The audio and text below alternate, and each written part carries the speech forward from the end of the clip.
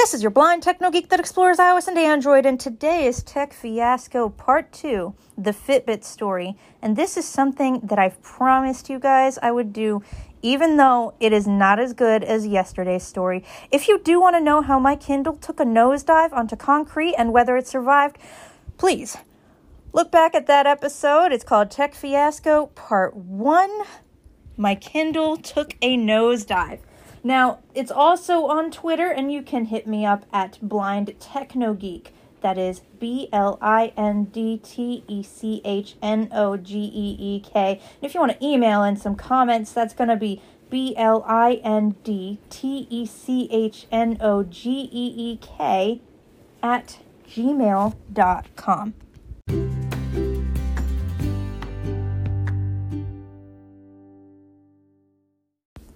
So in January of 2020, I started dancing to my favorite Nigerian gospel songs, and I realized, hey, this is quite a workout. I need to track those. So I started researching fitness devices because I'd owned two previously, but they weren't exactly what I wanted.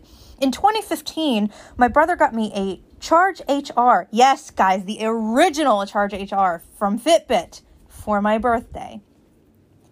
And it was a pretty clean and simple device. For those of you who are visually impaired, it actually works out for us.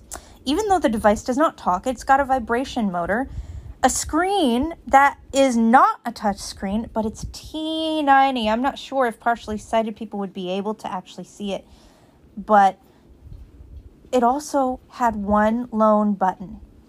To track a workout, you just pressed and held in the button, and the device vibrated. It doesn't talk, but it vibrates. Then, when you're done with your workout, all you have to do is press and hold in the button until you feel a vibration. So, starting and ending workouts are done the exact same way, and I seriously thought that was all that Fitbit could do until I started to play with the app and realized, oh my gosh, this thing takes call notifications. Yeah, guys, phone call notifications. Wonder if it can take text messages. Well, doing a little further research, and this was back in 2017, I found that only the newer Fitbit devices could, and only the high-end ones could do all notifications from all apps. That has since changed. The other fitness device that I owned was an Apple Watch Series 1, and oh my gosh, you guys, it was a device that I wanted to love so much. The problem is VoiceOver was extremely slow. Of course, you Android users who are listening, you would not be able to use that device in the first place because it is only made for the iPhone and can pair with an iPhone. Anyway, VoiceOver would act up on that watch, and while I used it, I didn't like it. It just did not do, it did what I needed to do with the notifications and everything and the activity, but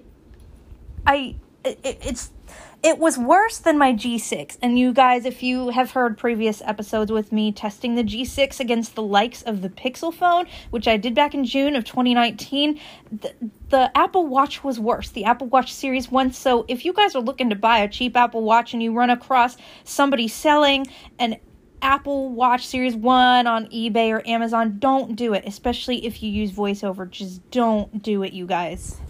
So that's my number one accessibility tip for the day when you're looking at watches. I have more where that came from. So getting back to January of 2020, because of the cheap price point, I decided to buy a Fitbit Charge 3. Now, I had played with my best friend's Fitbit Versa as well as her old Charge 2, and I realized that it didn't work the same way as the Charge 1. In fact, if you pressed and held in the button, it's a virtual button on the Charge 3 and an actual button on the Charge 2, all it did was bring up the notifications. Well, I thought, I really haven't messed with it enough. Maybe I'd be able to change it within the Fitbit app so that you can track your workouts the same way you do on the Fitbit Charge HR by just pressing in and holding in the button till you feel the vibration. No. And of course, the Fitbit Charge 3 goes more into smartwatch territory where you can actually download apps to it.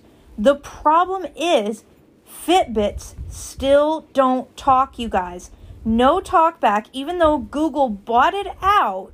Google actually bought out Fitbit, and I can't wait to see what they do with the next Fitbits, because they could potentially have Google Assistant. They could potentially have speakers and talk, but it is not that way right now. So I don't know, Android users. You guys might be stuck between a rock and a hard place unless you can see a little bit, because they just are not the best for those of us who are completely blind or can just see light and shadows like I can. The fact that they don't talk, you really can't get to the apps on the watch. And notifications. Oh my gosh. I think iOS 13 messed up Fitbit notifications, because even though I couldn't see the notifications on the actual Fitbit screen, I wanted to feel them vibrate on my wrist, and I could for about 2 days. Actually, when I first got it, I had to reset the notifications because they wouldn't work. They didn't vibrate. Well, a couple days later, they've been working fine. All of a sudden it stopped. It stopped giving me notifications. At this point, I can get notifications for everything on a Fitbit device. And then I got it to work again by just going into the Fitbit app, turning off notifications, and turning them back on again. Well, they worked fine for a couple more days, then stopped again. At that point, I was in a Twitter conversation with Fitbit. And I don't mean like public tweets. I mean, we were actually like messaging on Twitter back and forth privately. And everything they tried to tell me, which was they gave me the troubleshooting tips. And of course, I had already looked those up within the Fitbit app. Everything I tried, all my settings were correct. And after 2 weeks of just having to reset it, and then I ended up having to switch. Like, I had to reset my settings on my phone for that issue, as well as a completely different issue while I was in conversation with Apple support. So at that point, I was like, you know what? I'm going to take this device back. Get this, Android users. When I switched my SIM into my G6, my Fitbit notifications were working fine.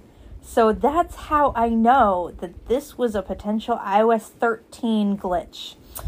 Because apparently iOS 13 made some sort of changes to the requirements to get Fitbit notifications. I didn't quite understand it myself. That's what Fitbit was telling me via their troubleshooting page as well as on Twitter, and just didn't make any sense to me. So here I am now with an Apple Watch Series 5.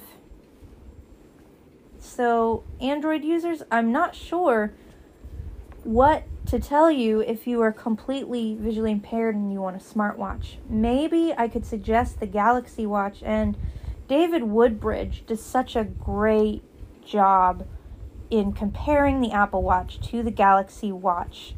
I believe the Active 2 does run on Voice Assistant, which is Samsung's version of a screen reader.